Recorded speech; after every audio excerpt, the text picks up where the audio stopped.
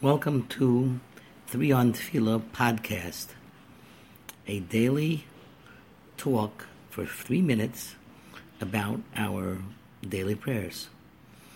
Today we are going to do Matovu Part 2.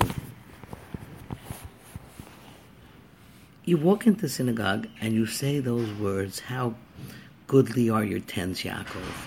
But I want to point out something very, very fascinating, which I noticed while I began giving this class.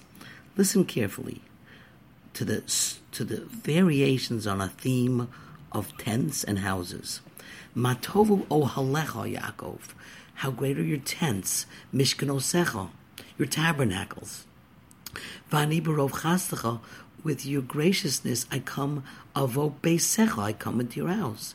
Eshtachva el heichal kodechecha, I walk in to your sanctuary, your holy sanctuary.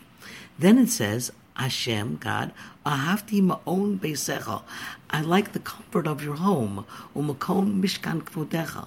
So each and every single one of these verses is really referring to different types of abodes for prayer.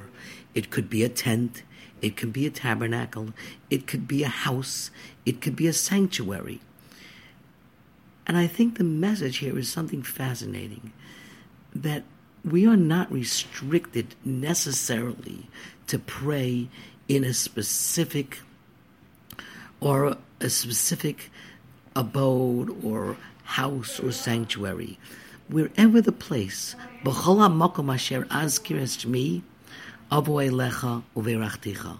Of course, something is sanctified by making it into a shul, but prayer in Jewish religion, in Yiddishkeit, is really dependent on the 10 Jews or even the individual, because the verse, the supplication ends with the following verse from Tehillim.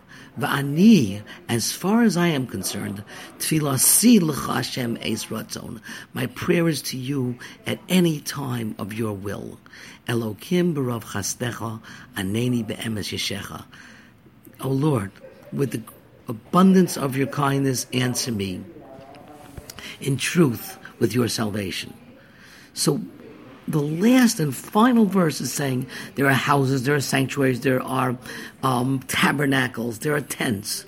But as for me, tefilasi l'cha va'ani, an individual can also pray, whether we go to shul, whether we're not able to go to shul, whether we have a minyan, whether we have a fancy shul, whether we have a tent, whether we have a backyard, whether we're an individual. That is the way prayer is set up. Of course, it's best to go with a minyan, but we begin with those words before we daven every single day.